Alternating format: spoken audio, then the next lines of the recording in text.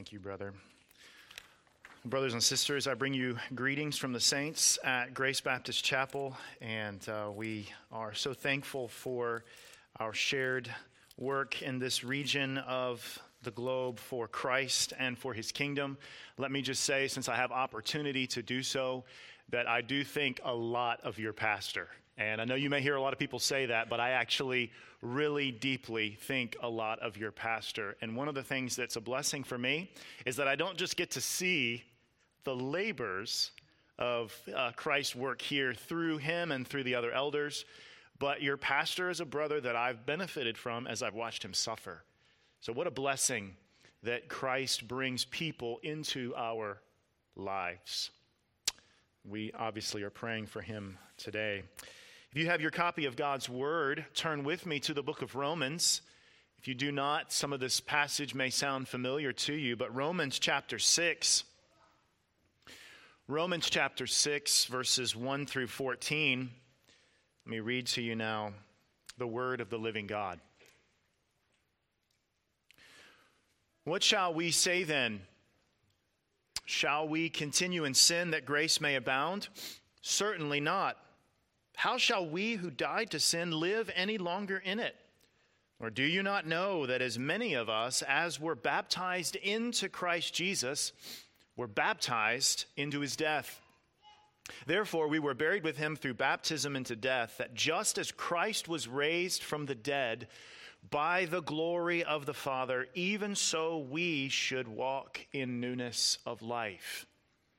For if we have been united together in the likeness of his death, certainly we also shall be in the likeness of his resurrection, knowing this, that our old man was crucified with him, that the body of sin might be done away with, that we should no longer be slaves of sin. For he who has died has been freed from sin. Now, if we died with Christ, we believe that we shall also live with him, knowing that Christ, having been raised from the dead, dies no more. Death no longer has dominion over him. For the death that he died to sin once for all, but the life that he lives to God. Likewise, you also reckon yourselves to be dead indeed to sin, but alive to God in Christ Jesus our Lord. Therefore, do not let sin reign in your mortal body, that you should obey it in its lusts. And do not present your members as instruments of unrighteousness to sin, but present yourselves to God as being alive from the dead, and your members as instruments of righteousness to God. For sin shall not have dominion over you, for you are not under law, but under grace. This is the word of the living God. Would you pray with me? Now, O Lord, we pray that you may grant us by your Spirit the strength that we need to understand the length and height and breadth, depth of the love of God in Christ Jesus, that the preaching of the word of Christ this very day would be the voice of Christ to his sheep, that you would cause us to see and savor the glorious gospel of the Son of God.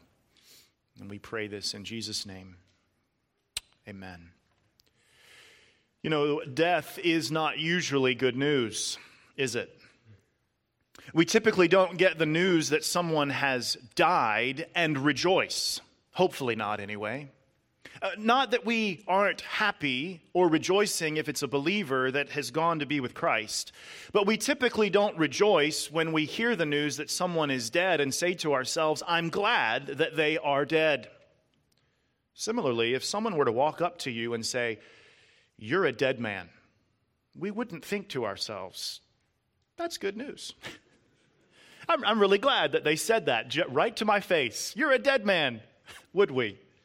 Because death, even though we in Christ have the hope of the glory of heaven, death is not the way that it ought to be. And we don't take joy in death.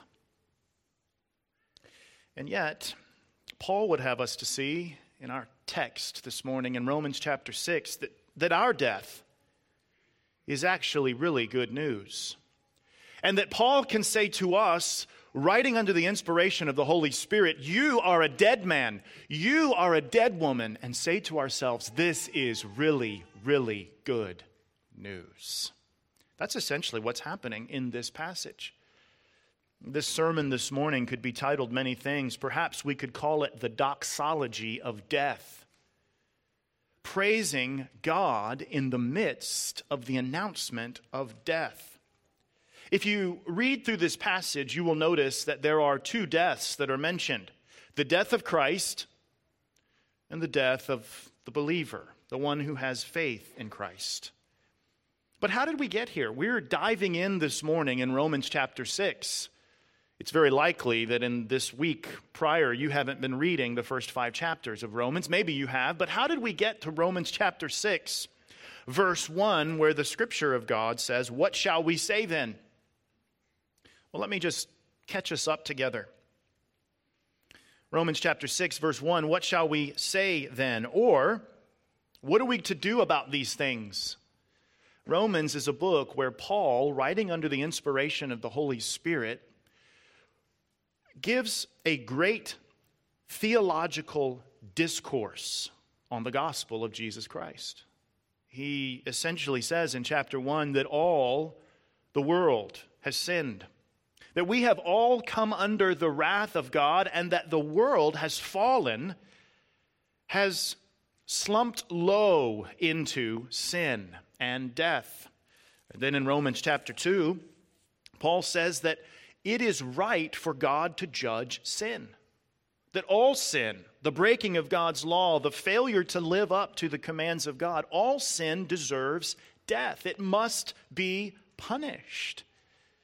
But then in Romans chapter 3, we read those wonderful words. Just following that statement in Romans chapter 3, verse 10, that says, there is no one righteous, not a one of us, no one righteous. Then Paul says, but there is a righteousness from God, apart from the law, apart from keeping the commandments of God, which we cannot do now as sinners. That righteousness comes through faith in Christ Jesus. And then Paul takes us to the Bible, to the Old Testament, where he essentially says, let me give you an example. He says, essentially, salvation has always been by faith in Christ. And he uses Abraham from the book of Genesis. Boys and girls that are still with us in this room, Abraham lived a long time before Paul. And yet, he's used as an example of someone who trusted in God's promise to save.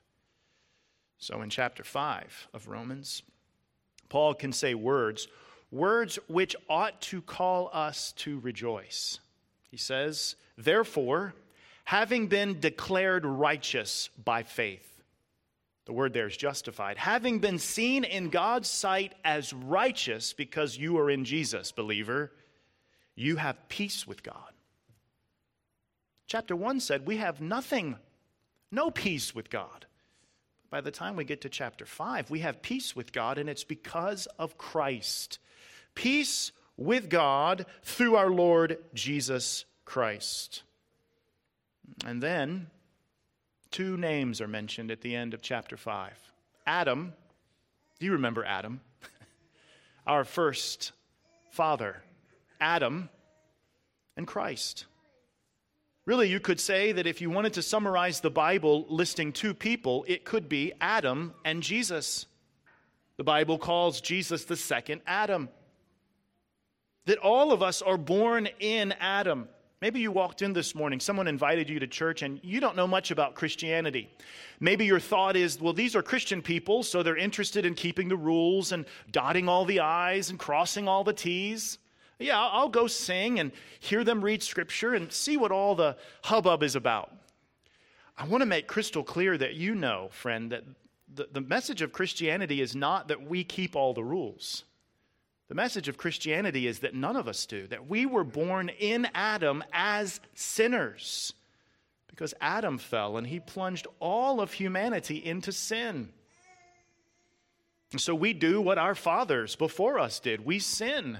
We break God's law. we don't worship God as we ought to, and the things that he tells us not to do, those are the very things we run to.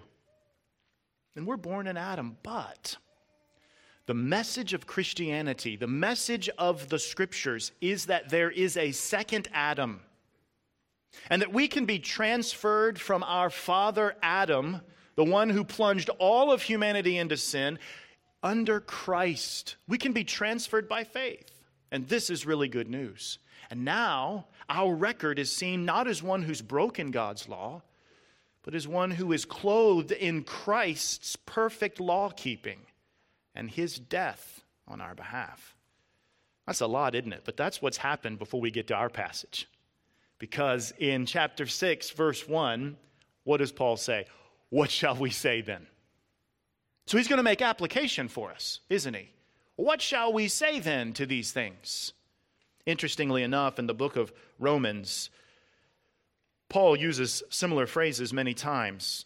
10 times in the book of Romans, he'll say, certainly not. He'll ask a question, and then he'll say, the answer's no, definitely no, certainly not. 13 times, he'll ask questions like this. Do you know, or do you not know? So Paul's writing to Rome. The Holy Spirit is writing to us, reminding us of certain truths. Do you not know? That happens in our passage.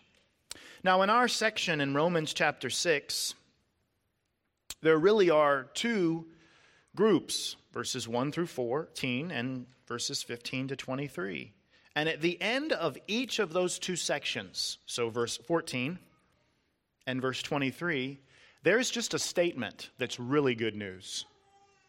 Look at verse 14, the end of our text. For sin shall not have dominion over you. For you are not under law, but under grace. I want us to look at this section that ends with such good news like this. There are perhaps many things we could say, but I want us to look at three simple things this morning from Romans chapter 6, verses 1 through 14. Your death, Christian, is celebrated in this passage, but not your physical death. The fact that when Christ died, you died. So let's look and see three simple truths this morning. The first that we'll see in verses 1 through 3 is that we are united with Christ in his death. Now, what does that mean? United with Christ in his death. I mean, I was born in 19 such and such, and you were born in whenever you were born, and Christ died some 2,000 years ago. How is it that when he died, we died? How are we united with Christ in his death? That's what the text says, though. Look at verse 1. Shall we continue in sin that grace may abound? Certainly not. How shall we who died to sin live any longer in it? Or do you not know that as many of us as were baptized, plunged into Christ's death, were baptized into his death? When he died, you died. Now, this passage of Scripture moves from Paul celebrating the fact that we are declared righteous because of Jesus' record, justification, to talking about sin's reign. In these 14 verses, the phrases united with Christ, in Christ, are used nearly 10 times, just in our text. The message is over and over and over. You are connected. You are united. If you are a believer, if you are a Christian, you are united with Christ. Where he has gone, you have gone. And where he goes, you go. But this is by faith alone. So let's look and see how we're united with Christ in his death. Chapter 6, verse 2, how shall we who died to sin live any longer in it? Yes, Christian, Jesus died for your sins. He died to pay the penalty that is deserving. Every sin, as the Scripture says, earns death. Isn't that what God told Adam and Eve in the garden? In the day that you sin, by eating of the tree of the knowledge of good and evil, what shall happen to you? You shall die. The wages of sin is death. Yes, Jesus died to pay the penalty for our sins and guilt, but in our text, Jesus' death here is pictured as a death to sin, not primarily a death for sin. What does that mean? He certainly did die for sin. But in our text, in our passage, it's pictured as Jesus dying to sin. Later on in this chapter, Paul will use the imagery of slavery and freedom to round out this focus.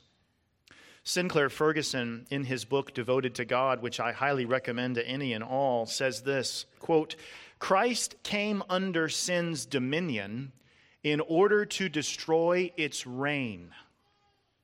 Yes, we are no longer under the guilt of our sins because he died for them and rose for our justification, but we are also no longer under the bondage of sin because he died to it and rose again for our liberation, end quote.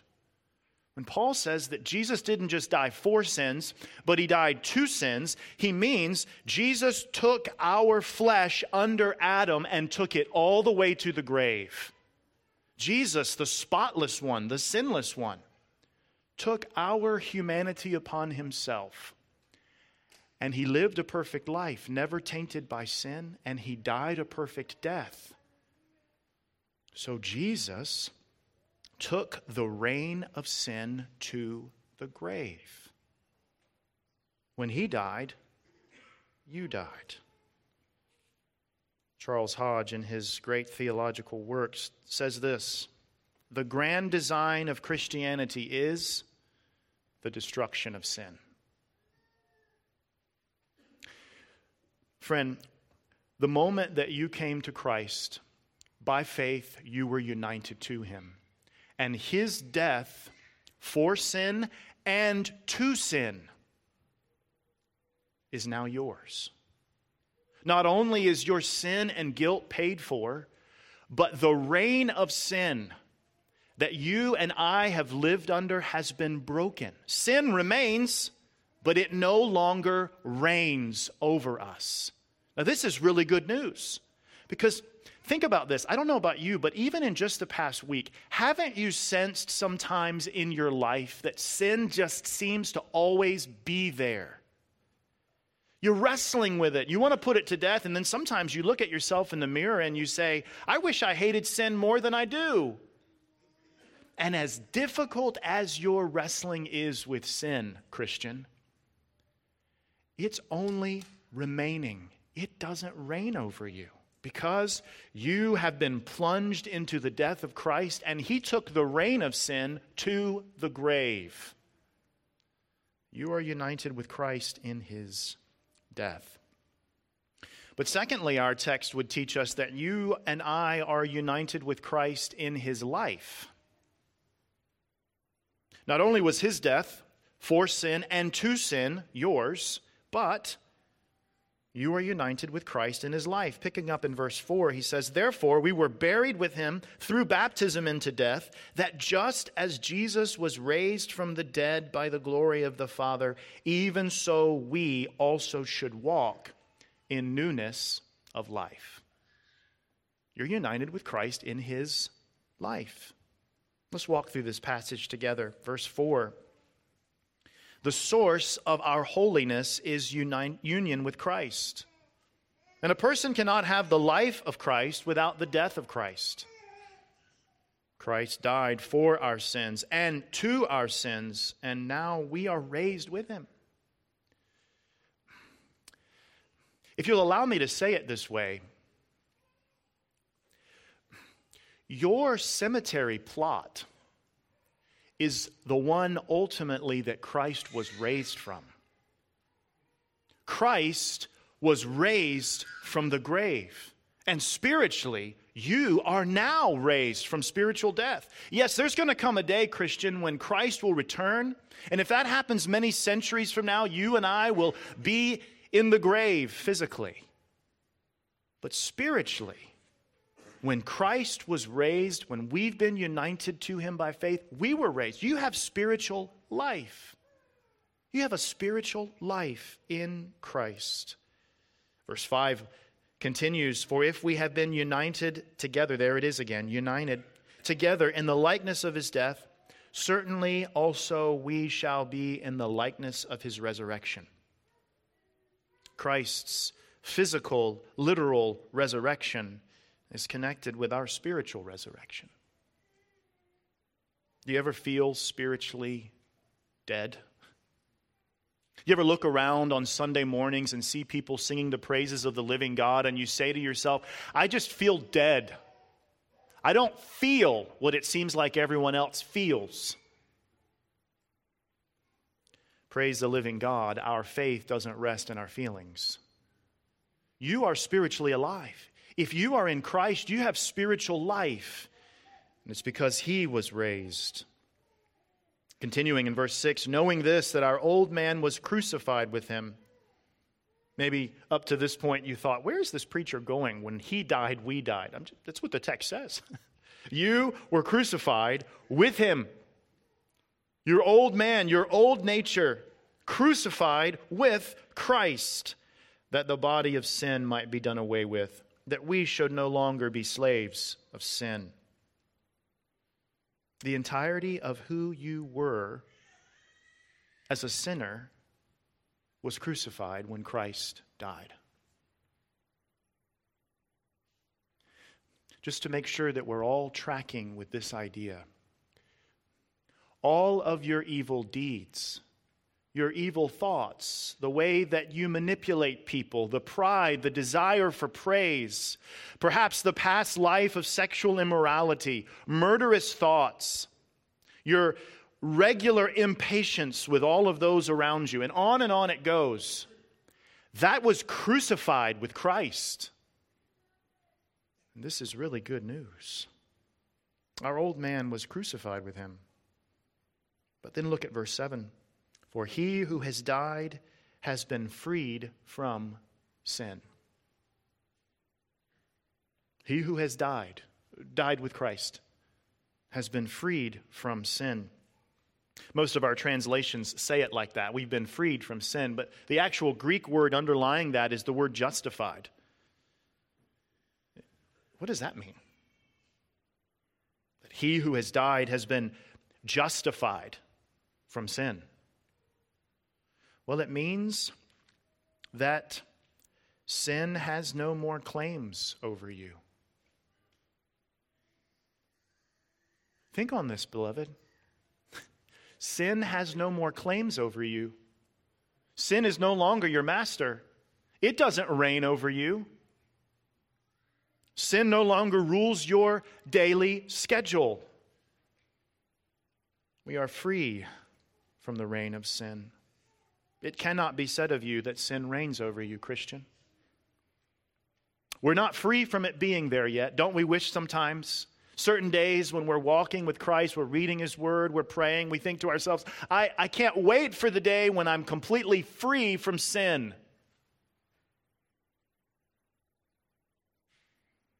We're not there yet, but we are free from the reign of sin. Verse 8 continues, now if we died with Christ, we believe that we shall also live with Him. Yes, we'll live with Him one day in heaven, face to face, but we live with Him now. We have spiritual life.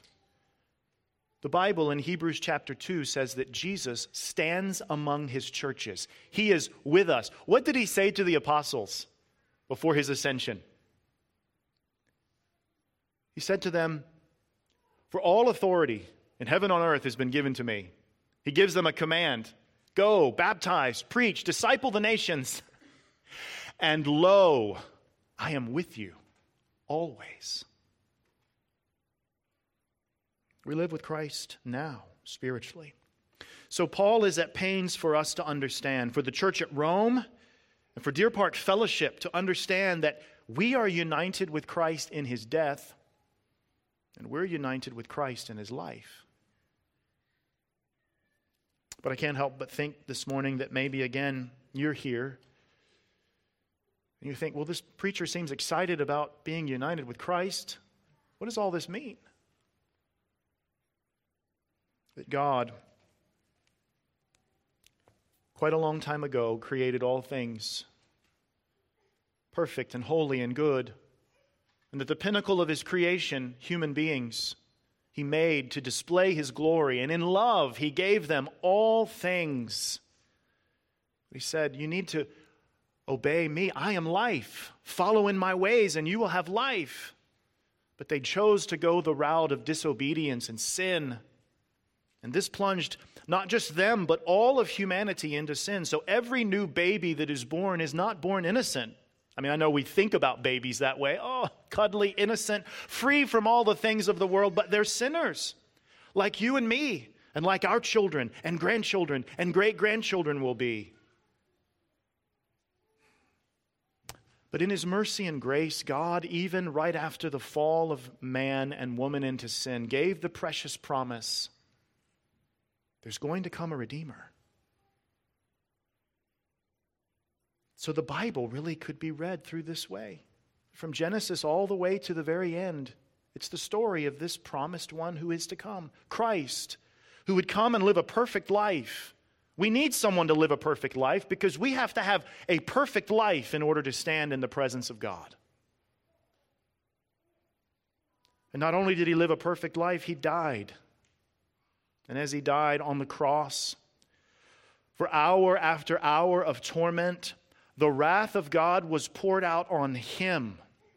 And let me just make this crystal clear. The wrath of God for sexual sins, for lusts, for pride, for lying, for murder, for manipulation, for abuse, for impatience, for gluttony, for failure to love others the way that we ought to love others. The wrath of God for these things was poured out on Christ. And he suffered in the place of the sinners who would trust in him down through the ages. So friend, you need to know that the message of Christianity is that God looks at you and says, I offer Christ. He will be your perfect substitute. Will you trust in him? Will you receive him not only as your perfect lawkeeper, but as the final sacrifice for all of your sins? And as you trust him, you're united to him. His record is yours. And your record, and this is really good news, your record has become his. And he's dealt with it. You're united with him in his death. You're united with him now in his life. And finally, Paul gives us application, doesn't he? You're united with Christ for a purpose. Thirdly, you're united with Christ for a purpose. Look at verse 11. Likewise, you also reckon yourselves to be dead indeed to sin, but alive to God in Christ Jesus.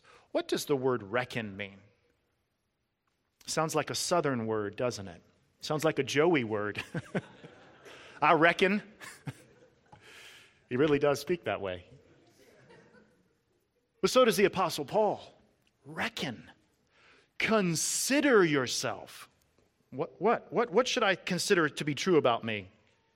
Consider yourself to be dead indeed to sin, but alive to God in Christ Jesus. Daily, we need to be thinking of ourselves. I'm dead to sin, but alive to God in Christ Jesus. We need to consider the truths of verses 1 through 10 to be true about us. He's telling us a way to live here. We need to remember and preach to ourselves what is true about us. That when Christ died, we died. When Christ was raised, we were raised. Part of the purpose of our union with Christ is that we can regularly consider ourselves dead to sin and alive to Christ. But secondly, look at verse 13. Do not present your members, your bodies, as instruments of unrighteousness to sin, but present yourselves to God as being alive from the dead. We're to present ourselves to God. Have you thought about that? I know that the text says, don't present your members as instruments of unrighteousness to sin. Meaning, Christian, don't sin. It's okay to say that, by the way. There's no conflict between the grace of God and Christians being told, hey, fight sin. But notice the second part. Do not present your members, your bodies, as instruments of unrighteousness to sin, but present them to God as being alive from the dead, and your members as instruments of righteousness. You say to yourself every day, when tempted from outside, whether that's Satan, whether that's other human beings, or whether you're tempted from the inside. We still wrestle with sinful nature, don't we? You say, I can't do this sin because my mouth. I can't say this because my mouth belongs to God. I've been bought with a price. Sin doesn't own my mouth anymore. Christ Jesus does. I can't do this with my hands. I can't do this with my mind because I belong to God. I'm regularly fighting sin by doing what? Reminding myself of who owns me. But let me just say one quick word to those of you who think that you are overwhelmed by sins, either present or past. If you are in Christ, the greatest claim over your life is the shed blood of Christ. That speaks the loudest word. Your past record means nothing. It means nothing in the throne room of heaven because Christ stands and you are united to Him. So don't for a moment allow the enemy to convince you that sin still reigns over you. Either continually saying sin reigns over you, give into it, or convincing you that somehow the voice of sin on the day of judgment will be louder than the voice of Christ. Don't for one moment forget who you are. We're to reckon certain things to be true about us, and we're to present our bodies every day to God as being washed in Christ and as belonging to Him. But then we get to that statement in verse 14. For sin shall not have dominion over you, for you are not under law, but under grace. Have you walked with Christ long enough to come to see things in the Word that you hadn't seen before? I know I have. For years, I read that verse as another command. Hey, don't give in to sin. But I would submit to you that Romans 6:14 is not a command, but it's what we would call a benediction. Do you know what a benediction is? A benediction is all of the places in the Word where usually through one of the Old Testament priests or now in the New Covenant through one of the ministers of Christ, God says, because you are mine, this is a blessing. This is true about you. Think about that most famous Old Testament benediction in the book of Numbers, right? That idea that God would make His face to shine upon us. Well, this is a benediction. Yes, we've been told not to sin, but there's good news here. In verse 14, for sin shall not have dominion over you, for you are not under law, but under grace. This is God saying to you, through the Scriptures, there's a blessing on your head. Sin will not have dominion over you. Sin will not have dominion over you. It's as if the living God comes to you and says, sin's not going to reign, my child. And notice why. For you're not under law, but under grace. This doesn't mean that we as Christians no longer have to think about God's law and avoid sin. No, in the context, this is saying you are no longer under the law as a lawbreaker. You're no longer under the law as a covenant. You're no longer placed there as if the law has claims over you. Think about it this way. The law slew Jesus, and therefore it will never slay you. What does the law say? Obey and live. What does grace say? Christ obeyed, now go live. So there's a doxology here, a celebration of death, your death. When Christ died, you died. When he was raised, you were raised. And it is so that you can live your life even now with the hope of heaven to come. And even now, every day saying to yourself, sin doesn't reign over me. I don't have to listen to temptation. It doesn't reign over me. My God has said, he's promised in his word, sin will not have dominion over me. So this day, I will live with this truth. And at the end of it, I will lay my head down on the pillow, and tomorrow we'll do it again. And I'll say to myself, sin, you don't have claims over me. Christ does. And I'll lay my head down on the pillow, and you get the idea, day after day after day. And then one day, Christ will call for you. Either he will return and call all of his people, or he will call for you.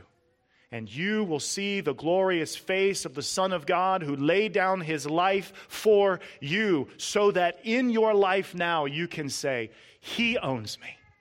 He rules over me, not sin. In this case, Paul saying to you and me, you're a dead man, is really good news. It's really good news. Let's pray. Living God, we thank you for the glorious hope of the gospel. We thank you that Christ's death is our death if we are in him by faith. His life is our life, and that this union we have with him is for a purpose. Help us to love and savor this truth, we pray. In Jesus' name, amen.